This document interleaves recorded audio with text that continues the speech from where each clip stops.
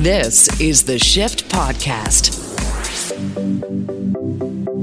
Today on the Shift Daily Podcast, every major power is racing to be the next on the moon, and NASA is turning to the private sector to make it happen. Andrew C. Ferreira helps us and explains why Jeff Bezos Blue Origin and what they're looking to build for NASA and why it could speed up our journey to the moon, by the way.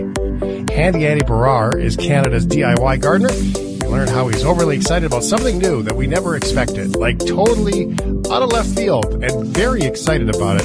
It's coming up here on the Shift Daily Podcast. Plus, are you okay with?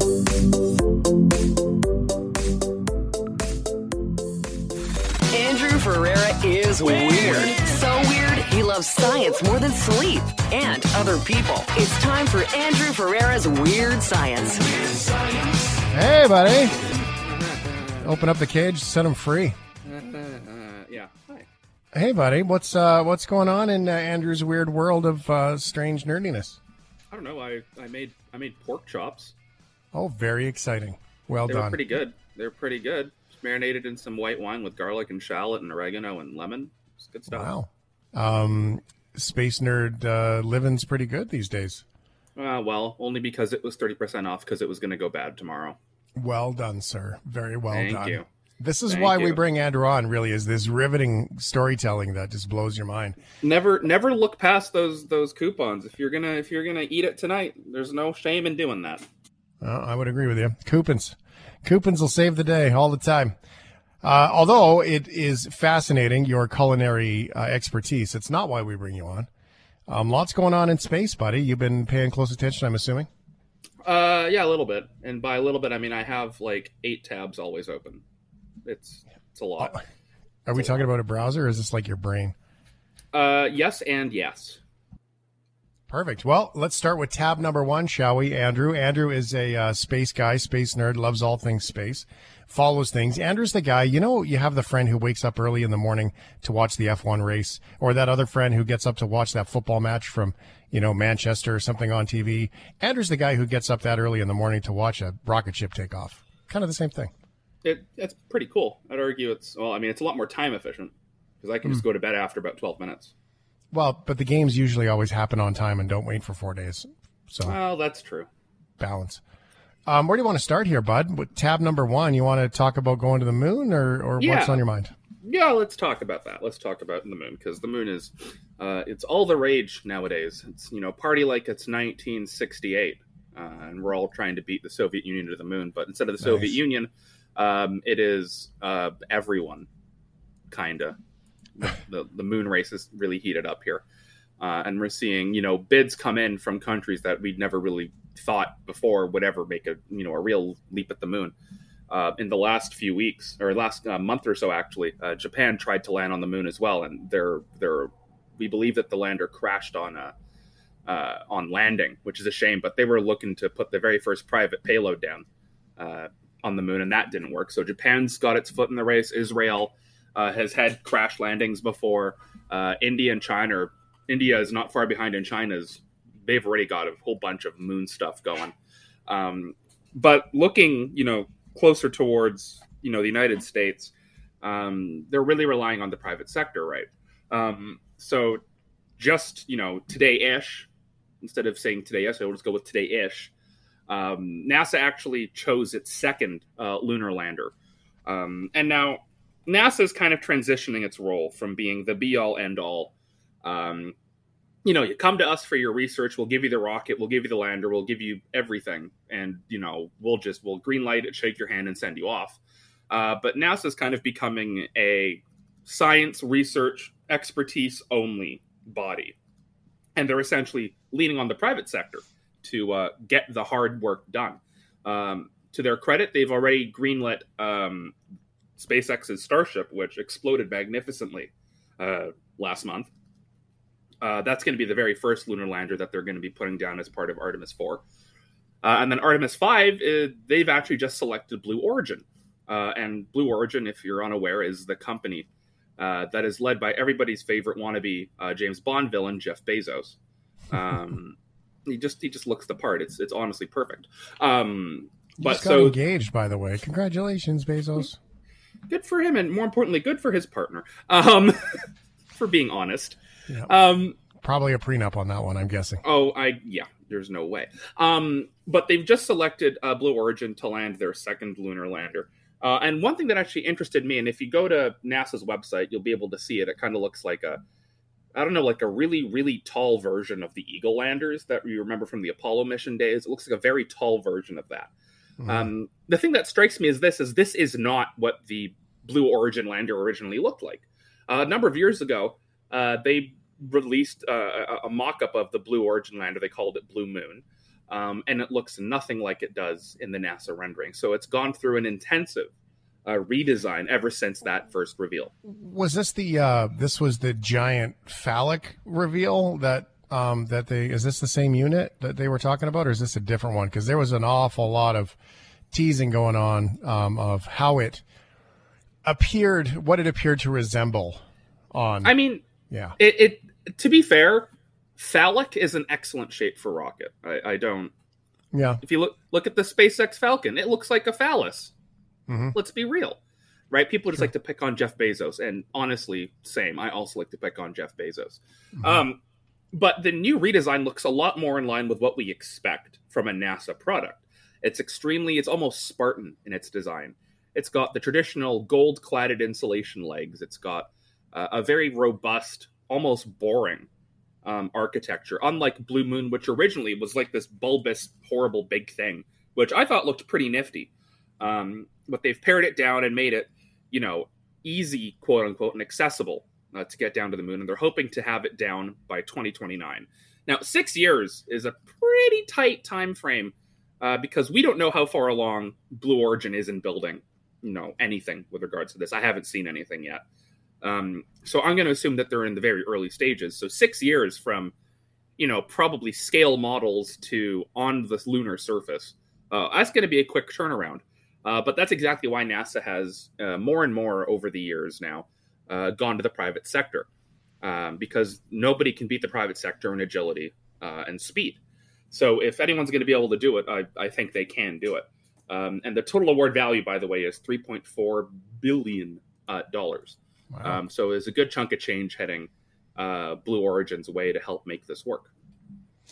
Do we know even how that works? I mean, a lot of people have asked the question. I mean, what does it mean when they talk about, these partnerships? Are these for-profit companies getting sort of socialist grant money to build these things, or are they getting the go-ahead to build it and then they're getting paid by NASA to take this stuff up there? Do we even know how that works?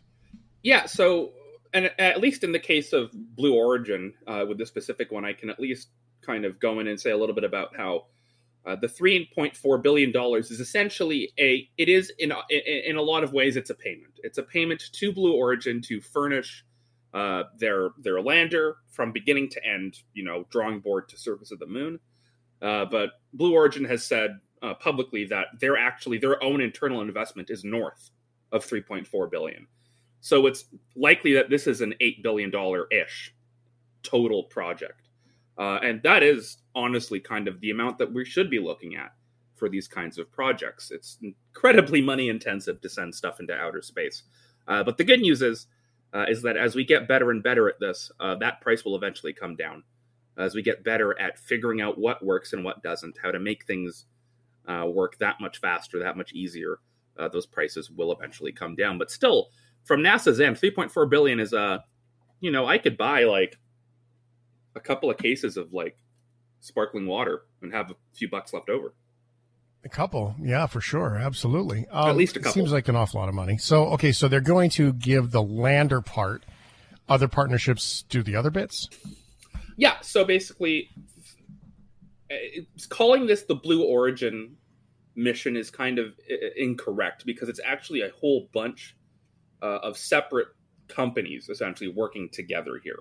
So like Lockheed Martin's got a piece in this, a company called Dynetics.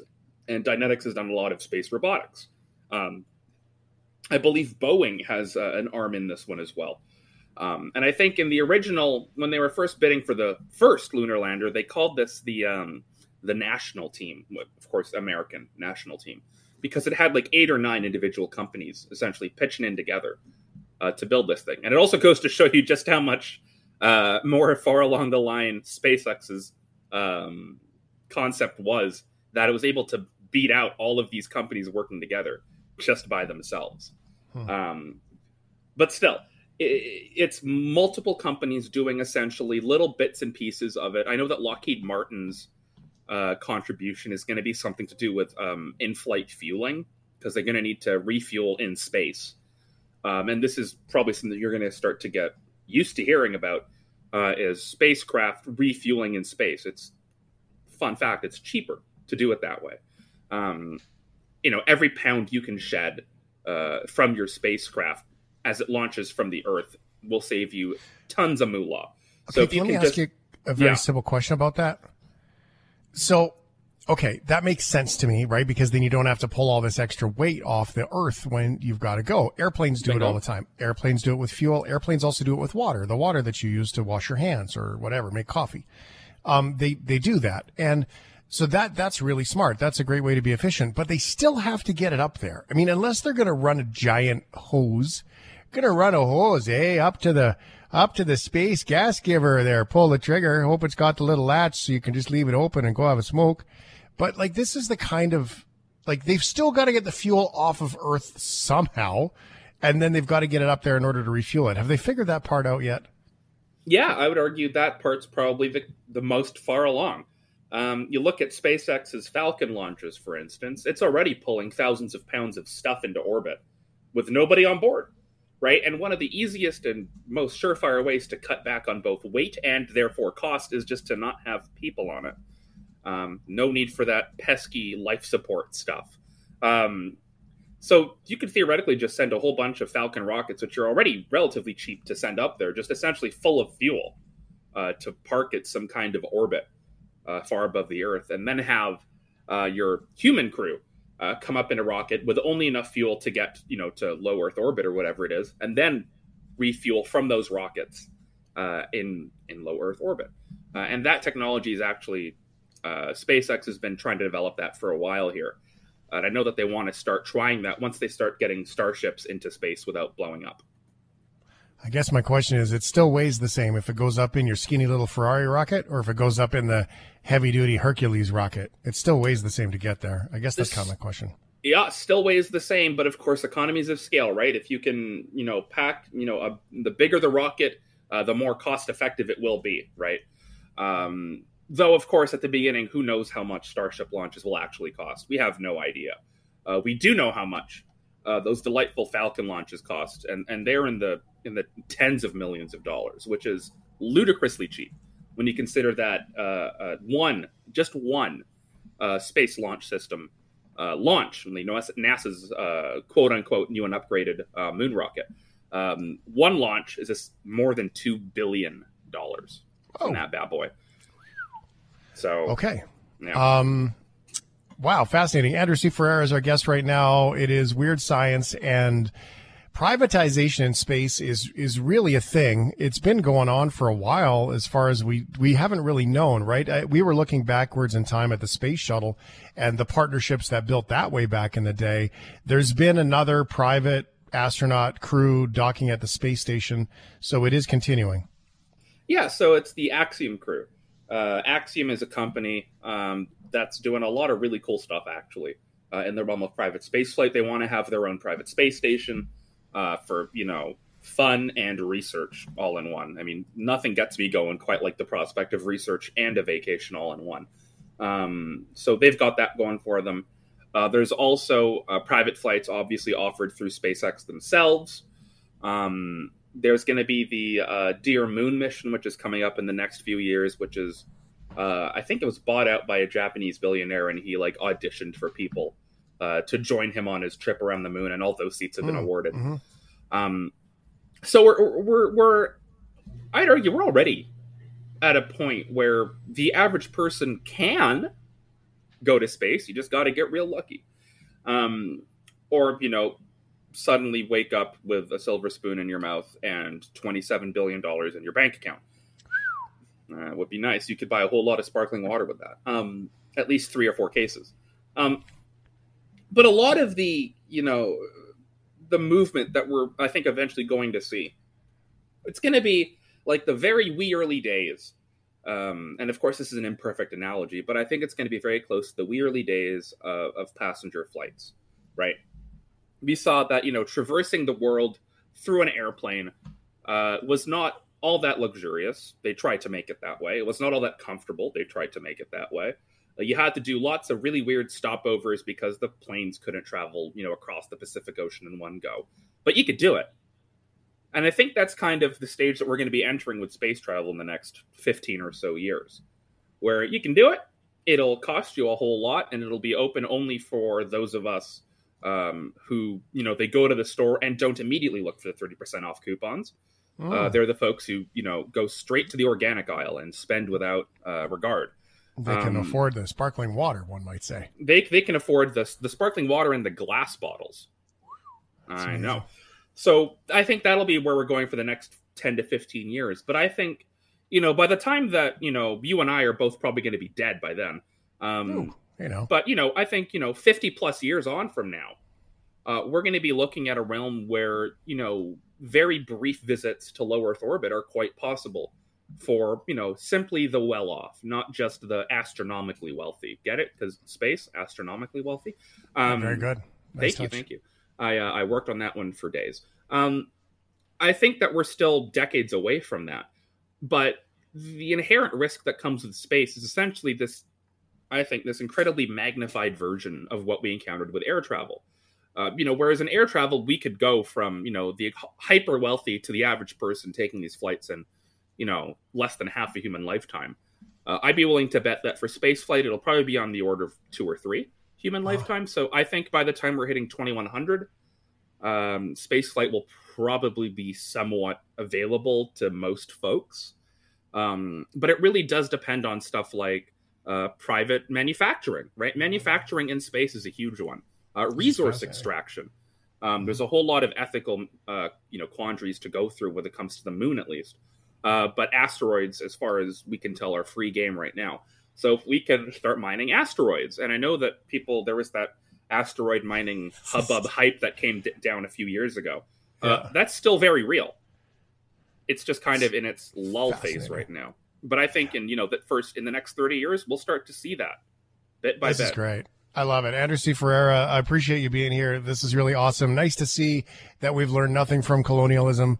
Thank you for being here on The Shift. Yeah, if you don't learn from history, you're doomed to repeat it, yada, yada, yada.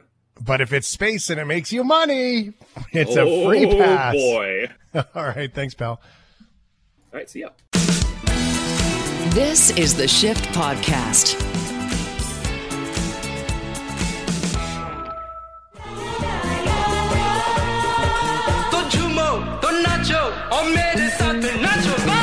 I am a disco dancer.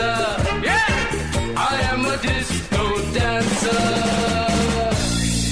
Yeah. Big fat jazz hands. Not only is he here, not only can you find him online at handyandymedia.com, but you also will find a fresh-faced, cleanly shorn chin of Handy Andy Baryer. Hey, buddy.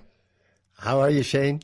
I'm good. You did. You took off the chin. You've cleaned it up, and you've gone against your roots and took off the beard, and your winter beard is gone.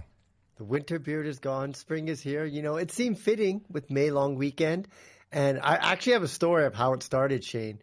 I was outside in the yard trimming my hedges, and made a nice You missed on the perfect hedges? line. Yeah, you're like, I'm going to do my chin. Well, I did that. Then my neighbor's house, I noticed that her hedges were kind of sticking over the sidewalk. So I went to her and I'm like, hey, the bylaw officer could give you some trouble if you want. I'll go ahead and trim those for you. So she's like, okay. So I was in this mode where I was just trimming everything. And then I went inside to take a shower and I wasn't done yet. So I trimmed my beard off. I just was in that Edward Scissorhand kind of mode. I couldn't stop. That's so good. All right, so tell us. Your face looks handsome. Good for you. You look good with a beard too, though. So tell us about your straight lines on the hedges. Do you use the strings? How do you do it? No. So last year, I used to rent one of those hedge trimmers from Home Depot all the time. You can get the one with the really long pole too, so you can get those nice lines. But then finally last year, I have all these DeWalt battery powered tools. And then I saw that they have a hedge trimmer that's battery powered. So I already have the battery. So I just went and bought the tool. Of course. Best, Probably needed it. That was a gift I gave to myself for my birthday. Best investment ever, because I didn't realize just how much I enjoy trimming hedges, because it's so rewarding, Shane. You know, you're going to have to clip that out and save that, because that is the strangest thing we've heard on this show. And we have strange things that happen on this show. Oh. Anyway, sorry, I didn't mean to interrupt with your enthusiasm here. I don't know what it excited. is. I just really, really enjoy trimming hedges. Like, I will drive down the street and then look at people's hedges and think, oh, if I could just get my hands on that, the things I could do to that hedge. Like, I can Really, eh? I can get this perfect, like, you know, like those old high tops they have in the 90s, those haircuts, you know, where it's like, Oh, kid yeah, and high play top style. fade, yeah. Yeah. Like, that's what I want to do. And I see some Kid and hedges. play style. Yeah. Listen So, to you, wow. anyways, I was trimming my hedges and it came out real. I should make a little video of it. Hey, maybe I should post it next week. And Yeah, you Andy's absolutely hedge trimming. But Right. here's the thing. And Well, wait, whoa. You don't get to throw a kid and play without. We don't get to throw this out. Yo, Play got something to say. All right, y'all. Let's get this together, because it ain't going to last forever. This is You know what I'm saying? Andy. Yo, This is man, what he I'm listens to when he's someplace. doing his Hey, yo, hedges. Herbs. Yeah. Taking it back. Old school. So, Yes. if you are of this generation, you know exactly what this is. This is the New Jack Swing era. Early 90s. Yeah. Great, hang on. They come from miles around to check. There was those hip hop specials that are on Netflix, by the way. They have a couple of them have really great stories about New Jack Swing when it hit, and that era of music. So, anyway, I love it. That's what I grew up on, Shay. I used to dance in my living room, do the Running Man. You know, I had all the moves. I still got it. Yeah, a little That's Belle probably Biv why I DeVoe like going jumping on, rope. Yeah. little Motown Philly. Oh, Okay. yeah, that was it. Hey, fun fact. Here's a fun fact. So that Netflix show that you're talking about, where they did that profile on Boys to Men, the production company is based out in Toronto. They reached out to me and they asked me to whistle at the end of the road. And they were going to use it into that film because they had No people way. kind of sing it. Yeah. So I actually sent them a tape of me whistling that. But it never made the cut, unfortunately. When it was on That's too Netflix, bad. I got so happy, and then I didn't make the cut. Oh, that's too bad. That's funny. Anyway, Andy was talking about hedges before I so rudely interrupted. Yes. You love the Sorry. hedges. I don't know, whatever you were saying. It was great. I love how you love, I love your love for Yeah, hedges. no. So I was just in this I didn't realize just how much I enjoy it. Like I have these cedar hedges, so I kind of did a nice trim. And so sometimes like there's little holes in the hedge where you want it to fill in, and that's the great thing about cedar is that it grows really fast. So then I start tying them up and like, you know, taking the branches and looping them around so that they'll grow into each other. It's very rewarding. Something therapeutic about trimming hedges that I'm like team hedge. So if you need to get yourself like a fence, do a green fence, you know, make the investment, especially if you bought a new place and you're going to live there for a long time, buy hedges. And the great thing about them is, you know, city bylaws will say you can only have like a fence that's, you know, 6 feet high. But with hedges, you just let them go, man. You could have a fortress. If you really don't like your neighbor, you could, you know, create a nice 12-foot wall of hedge. That's so good.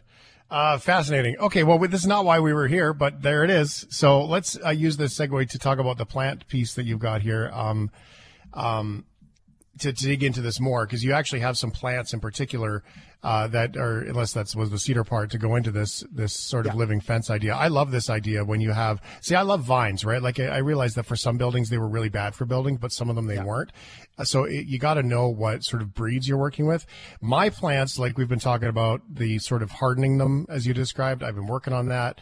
The pineapples are all of full sun now. So far they're not dead like the last 2 years and needing some regrowth. But then we got hit with these storms. So I have no idea. I'm even afraid to look to see what the status of my baby plants out there with all this rain. So making progress, though. I have made more progress in the last week than I did the first few weeks because everything's going. Steve from North Van, who is all over us all the time, every time we do a segment on gardening, always says, Andy's got to grow bok choy. Andy's got to grow bok choy. Andy's got to grow bok choy. And then, so what I did is to get Steve to take a chill pill, Phil, I did grab bok choy seeds, so I do have some baby pods of bok choy growing right now just to see if I can do it. Oh, nice. That's no fair. Now I have to grow a bok choy now too, and then we can don't worry. We can share. Yeah, Steve sends me emails all the time. So I should definitely take his advice and do that. I need to get some new varieties of stuff that I'm growing. I'm growing way too much lettuce, Shane. And you know what the thing is? It's all grown at the same time. Like there's only so much lettuce you can eat in a day. It's getting ridiculous. So I'm trying. People come over and I just give them bags of produce. I'm like, here, take some lettuce home. So yeah, bok choy might be a good option to grow. I love bok choy because you just kind of throw it in when you're done cooking your stir fry or your soup. Just cut it, clean it, cut it, and then just throw it in when it's hot. You don't have to cook it, right? It's so good that way. Anyway, living fences. Is there anything else that add to that list other than the ones that we talked about there with the hedges? Well, one of the benefits of having a living fence, having a green fence is it provides wind protection. It helps with soil erosion. It attracts birds and other pollinators. Plus, it's just nicer to look at. The only thing, and that's what I mentioned before, it does require some upkeeping. You're going to have to prune it. You're going to have to trim it. But there are advantages of having a living fence. And one, like I mentioned, you can go really, really high with them. There's really no bylaw that prevents you from, having a living kind of wall going up high. So you can't do that with a traditional fence. You can't go and get a 12-foot or 10-foot wooden fence. They won't allow that. But if it's a live, plant, and the kinds that really work are laurel, boxwood. There's another one called privet. I had to look all these up, Shane, because I don't know them by name. But as soon as I looked at the images, I recognize them because you see them in a lot of households. But if you are in the market to put a fence up, it's something worth considering, especially maybe talk to your neighbor and see if they would want a green fence rather than, the traditional cedar fence, because those two over time will deteriorate. So having a green fence just makes a lot of more sense if you can do it. It just takes time for that to grow, but it's a great investment over time. I remember from 20 years ago, some of the houses, the different farmhouses you drive by here in Alberta, you'd see them and they would have all these little trees and you're like, oh God, it takes forever. But then now 20, 30 years later, boy, you talk about well-grown in little privacy spots, right? Yeah. And you could tell that some people are really into trimming hedges because they'll have it's like a perfect little wall. I love looking at that. That's kind of something I probably would like to have one day. That's you're really enthusiastic about this. Like I haven't heard you this excited in a long time. I didn't realize it, Shane. Like I'm just out there trimming hedges, and I'm like, wow, like this makes me really, really happy. And maybe it's because I've gotten good with it over the years. I got these nice lines. I get up right on the ladder, and just. I don't know what it is, Shane. I'm really into it. Sounds like we're going to be changing the theme of this segment. Okay, we're going to let Andy cool down for a minute here, and we're going to come back and talk about saving your iPhone, some technology things. Let's get into the technology of the phones. We've chatted about this a lot lately, Andy.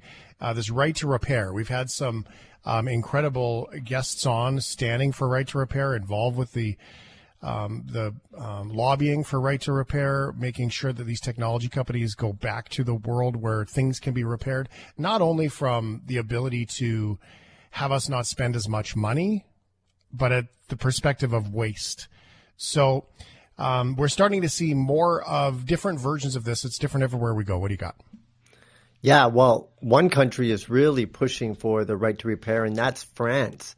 They have been investigating Apple for a long time. Every time a new iPhone comes, the government of France, they have a little division that starts looking at it. And what they're finding is it is getting harder and harder to fix these iPhones. They always put new parts in that makes it next to impossible for anybody to kind of like DIY it or just to go to your neighborhood repair shop to get it fixed. And typically what happens is you have to go to an accredited technician, Apple technician, iPhone technician, and it would typically cost more than just getting a new phone. So what happens, a lot of people throw away their device rather than get it fixed. It could be a small problem like a cracked screen. So on May 15th, prosecutors in France are doing an official investigation into allegations that Apple is pursuing a business model of planned obsolescence. Now, this is a term that refers to designing a product in a way that it intentionally limits its lifespan. So it pretty much has like a lifespan of, say, about 2 years. That's typically what you see with the smartphone, where they want you to upgrade. So they're investigating Apple to see if they actually have this as part of their business model. It's not like, oh, the lithium batteries is kind of dying out. They're designing these devices so that they die, so that we keep buying them. And I'm very, very interested to see the results of this investigation. But good on France, because they've really been pushing the right to repair. They were the ones that created Europe's first repairability scoring system for devices. So when you buy, you can see the level of repairability on it. So I'm very, very impressed that they're taking on Apple head on. There was the old story about Apple. They agreed to pay $500 million to settle claims of intentionally slowing down old phones as well, which that was in 2020, I think. So that was the scenario where they were putting in programming which would slow down the battery performance and make the device run slower, therefore encouraging you to buy a new one. Planned obsolescence and programmed obsolescence are almost two different scenarios. Planned obsolescence has been implied as being this notion that, hey, we're going to make sure that all of the stuff dies by this time, or we slow it down or whatever. But programmed obsolescence is that there's actually programming in there doing it deliberately. Yeah. So the previous case, typically what people would find is when you upgraded the iOS, you would notice that your phone just suddenly became slower. The battery died quicker. And the thing about it is you can't reverse it. You can't say, oh, I want to go back to the old OS. I made a mistake. And that was one of the allegations, that people noticed their device didn't really work, or they make you upgrade. This happened with my mom's iPad. She had an older iPad, and she's like, oh, this app's not working. So I said, oh, you need to upgrade to the new iOS. So we did that. But then we tried to download an app, and it says, oh, your device is too old to get this app. And now what are you supposed to do, right? So you have to go and buy a new device. That's the programming version that you're saying. But I think we really need, like, remember when you could buy a fridge in like the 50s and 60s and that thing would still run today? They just don't make things to last. We talk about even typical electronics like televisions, dishwashers. They just don't last. And you wonder if these companies are doing that by design, because they are cheap, but they just don't last. So you end up buying more and more, which just creates more and more garbage and waste. Well, it's garbage and waste. And in some of the things we've learned here on the shift, if you're interested in this, go to our podcast, you'll find it. That not only that, but it's the amount of new products that they're making and some of the byproducts that come in the manufacturing process that don't make it to us that are also bad too. One of the things that we've learned here on this conversation is that the supply chain of replacement parts is very expensive. Yeah. And you have to have parts spread out all over the country, which seems weird in today's Amazon world, where if you need a new pair of socks, they can get you socks in a day, but you can't get a part for your fridge or your oven. So that's a thing. And the other part was there's a big battle over the copyright on the software to be able, because so many different companies have different little bits of software that are running inside their parts. And in order to fix those things, you have to have this copyright to do that and this copyright to get in there and all of those things as well. So there are more little battles happening around all this, because it's not only as simple as taking out a battery and putting in a battery anymore, although even that would be nice. That would be nice. You know what's funny is I actually just happened to be yesterday. I have a beverage fridge that keeps beeping. And so I looked up online. They're like, oh, you got to turn it off, or it's something to do with the control panel in there. And I am so scared, Shane, to like take this apart and fix it, because these are little computers now. And it's just really hard to make a DIY fix for some of these things. But, you know, like, what am I going to do? Throw this fridge out because it keeps beeping all the time? I put a smart plug on it. So every time it beeps, I turn it off, let it cool down, turn it back on. But I can't keep this up. So, this week I'm going to have to try to fix it.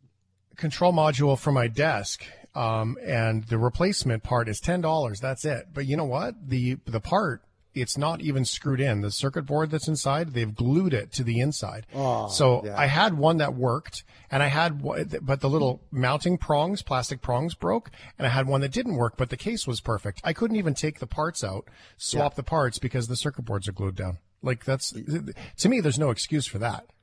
No. And this is a common thing I'm seeing even with televisions. They'll break and then you try to look at to fix it. It just takes too long to fix. Mm-hmm. Absolutely fascinating. HandyAndyMedia.com. Go there and you can learn more about Andy, follow the YouTube channel, and check out shiftheads.ca. Look forward to you shaving your hedges. Thanks, Shane. I'm very excited about that. That's wild. This is the Shift Podcast. Are you Okay. Are you okay with? Phone us. Let us know your thoughts. Text us, 877-399-9898. That number works for both. And if you ever forget it, shiftheads.ca has it nice and clearly for you to find and give to us your text messages and your thoughts on these stories. Are you okay with finders keepers? Oh, absolutely. Except when you're a kid and you play finders keepers too much and you basically just use it as an excuse to steal each other's stuff. Yeah, that doesn't really work when you get older. It's not quite as fun, is it? I think so. I like the rest of that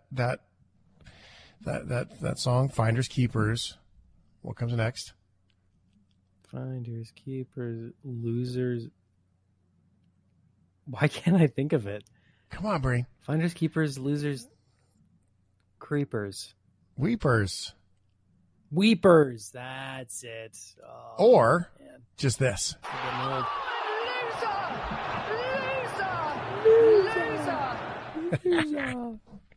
Okay, well, I mean, some things, if you lose them, sure, someone else can keep them, unless you're the person who lost it. Yeah. Like, I can't find my sunglasses right now. I really wish that I could have my sunglasses back. If you happen to find them, please let me know. That'd be awesome. Which ones? My Tom Fords. That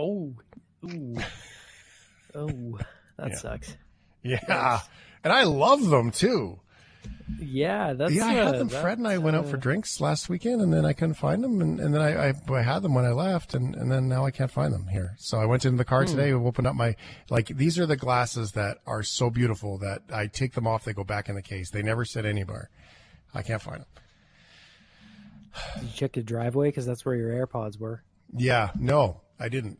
But the no, they wouldn't be there. I would see them. Although now I'm probably going to go check just to be sure now that you said that. All right, 2 cashiers are in big trouble after they tried to play finders keepers with a lotto ticket. Workers at a Lakeville store are accused of scheming to steal a $3 million lottery jackpot. The Plymouth County DA's office says 23-year-old Carly Nunes took the victim's winning ticket after he forgot it at the register. The DA's office says another employee, 32-year-old Joseph Redham, drove Nunes to Mass Lottery headquarters to cash it. Lottery officials got suspicious because the winning ticket was torn and burned and reported hearing Redham arguing with Nunes over splitting the jackpot. A grand jury indicted both Nunes and Redham today. The DA's office says the rightful winner has been located. Torn and burned? Yeah, I tried to find out if they had any idea why, but there's no indication. My guess is that they felt incredibly guilty about it. Like one of them, it's like, man, this is wrong, stealing this guy's lottery ticket. And then he tried to burn it. And then the other person's like, stop, no, we're in on this. We're taking the money. And then they, had like a fight. So that's my guess.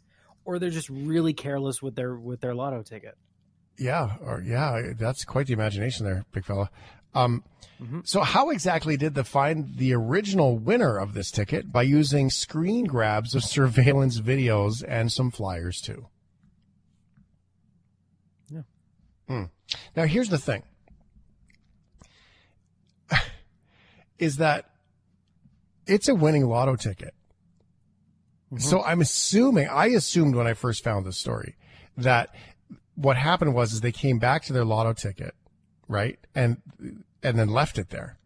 Because they wouldn't have known it was a winning lotto ticket if he had just bought the ticket and left it behind. That means they hung on to it. Right? So I assumed when the story came out that the winner went there to get his ticket checked, then just left it there. But wouldn't they want to get their ticket back? So I don't know. There's something stinky about this. Nearly a month later, they located the guy. February 13th, he was interviewed by investigators. They informed him he won a $3 million jackpot. If you burned that ticket and it was worth $3 million, like, how do you live with that? Seriously. Oh, well, how do you live with yourself for doing that and stealing it in the first place? The karma. Like, I just would, for the rest of my life, even with $3 million in my pocket, if I stole that, I would have be looking over my shoulder every day. Mm. Well, $3 million, yeah. But I mean, so the guy couldn't have known that he had won. It must have been a ticket that he purchased and then just left behind. Yeah. So, as far as I know, he bought a couple of them and then he went back, but he couldn't find the other one where they had actually just kept it. They stole it from him. That's amazing to me. Okay. All right. It's The Shift. I'm Shane Hewitt. And let's start this next little story here, completely out of context, and start with this clip. Subway bakes my bread up fresh, and that's my way. My way. I get a combo seafood club the best way, my way. Subway. They make my sub in front of me, just the way it ought to be. It's fresh, it's hot, I know I got it. My way. Subway. My way. Subway. Okay. That ad is very, very old. And before we get started in this, I would like to say that I remember not only that ad, I remember when Subway used to cut the tops of the bread only, and it was like a bowl because they'd pull out the top and then they'd fill everything in the middle and then they'd put the top back on. And then Mr. Sub came. Yeah, they cut it down on angles like this, and they didn't cut it in half like they do today. They cut it down like this, and they kind of peeled the whole thing out kind of like a bread bowl. And then Mr. Sub came, and Mr. Sub cut them in half normally, and everyone was like, well, that's dumb. Why would you cut your bread like that? But then they started toasting the bread, and then all of a sudden Subway stopped cutting the bread bowl style cut, and they started toasting their bread. But they used to cut like with the knife. They would cut down. I'm not the only one. Come on, shift heads. You remember this when Subway used to do this. This is before Ryan's time. They used to do that. Yeah. I'm so bamboozled by this information because how else do you cut a sub than that way? Like, why would you? Keeps all the stuff inside. I see. I get that, but I can just imagine the poor Subway worker just ripping this thing. Yeah, apart, they used to use their fingers to fill it dig in there and kind of pull it all out. Oh no! Which, by the way, Mr. Subway, if you work in a sub shop, I just want to tell you that those gloves you wear are not for you to keep your hands clean. So don't use the same while the gloves are on. While you make my sub, then go grab the handle for the toaster dish and grab the door for the toaster machine and slide it in and then push the buttons with your gloves on and then come back and do my veggies. That's not what the gloves are there for. The gloves are not there to keep your hands clean. The gloves are there to keep my sub clean. So you don't get your gross, slimy toaster oven button juice on my sub. I feel like that. I think we need to remind some people about that. They seem to have forgotten. Anyway, that was usually when we talk about food on RUOK, it makes me hungry. This is not making me hungry at all. No. All right. Well, this might. You never know. Are you okay with Subway? Surprise. Subway. Yeah, I still think Quiznos is far superior, but there's one Quiznos left in the country, so I don't get to have it very often. But it's fine in a pinch, and if you're trying to if you're in a mall and you're trying to watch your weight, you can look at a Subway and okay, I'll have fresh veggies on a sandwich that still has a bunch of cheese and sauces, but at least I won't be eating a cheeseburger with fries. And I'm grateful for Subway in that. Yeah. In that aspect, for that. Yeah. Cheese might be generous, but yeah, I agree. Yep. And tuna. Okay. Tuna. Oh, don't start with the tuna. It's not tuna. It's not tuna. Not the tuna. Okay. A thief in Chicago. Oh, boy, Ryan. That's a typo. A thief. A thief. Thief. I before E except after C. A stealer in Chicago has been arrested for robbing a Subway, but his Subway was a bit overcooked. According to police, a 20-year-old male, Mr.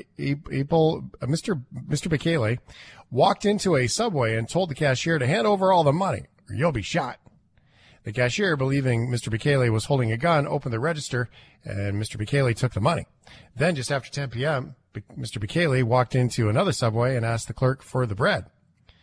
As the sandwich shop employee cashier asked him to clarify what kind of bread he wanted.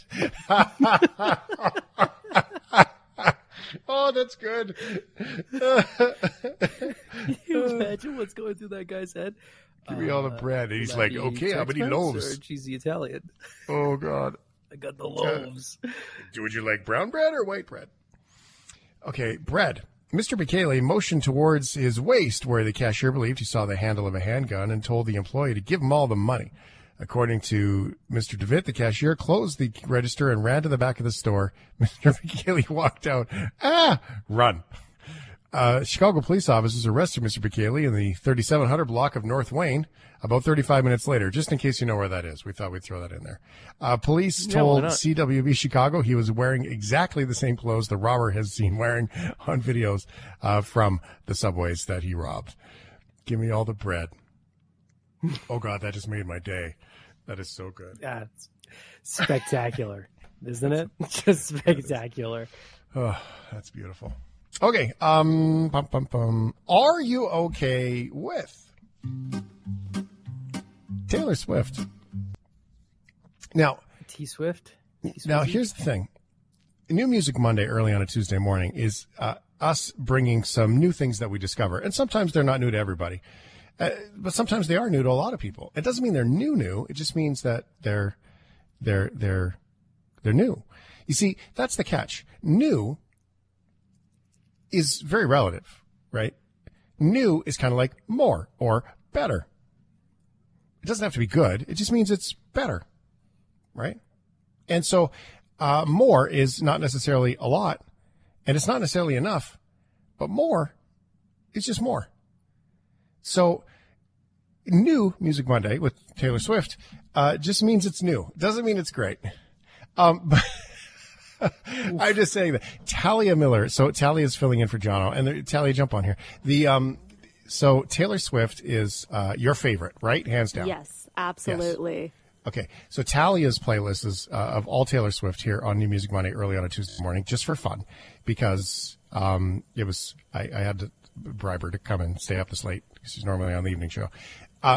Were you as surprised as I was to watch Ryan O'Donnell singing these songs in the background? Like, have you noticed what's going on here? I am living for this. Ryan is my new best friend. And Ryan, if you want to come with me to the tour, you're more than welcome. Yeah, if I can find like $11,000 to stand in the nosebleeds to watch Taylor Swift, ours wasn't that much. It was about 180 Canadian. Really? Mm-hmm. Okay, so that's pretty good. I think that's decent for a stadium tour. Yeah. Okay. These days, yeah. So I got to interrupt this before this gets out of control, just to be clear. So Ryan is not only singing along to these songs, he is dancing ecstatic in his chair. Yeah. When we brought this idea up, Ryan was like, oh my God, you've got to play whatever that first song was. I forget. Style. Thank you, Style. And not only did he sing along, he was dancing and bopping along to this. I have learned, if you listen to The Shift regularly, if you're new, hello, welcome. But if you've been listening to The Shift for a long time, you know Ryan loves sad music. It's probably one of the reasons why he connects to Taylor Swift.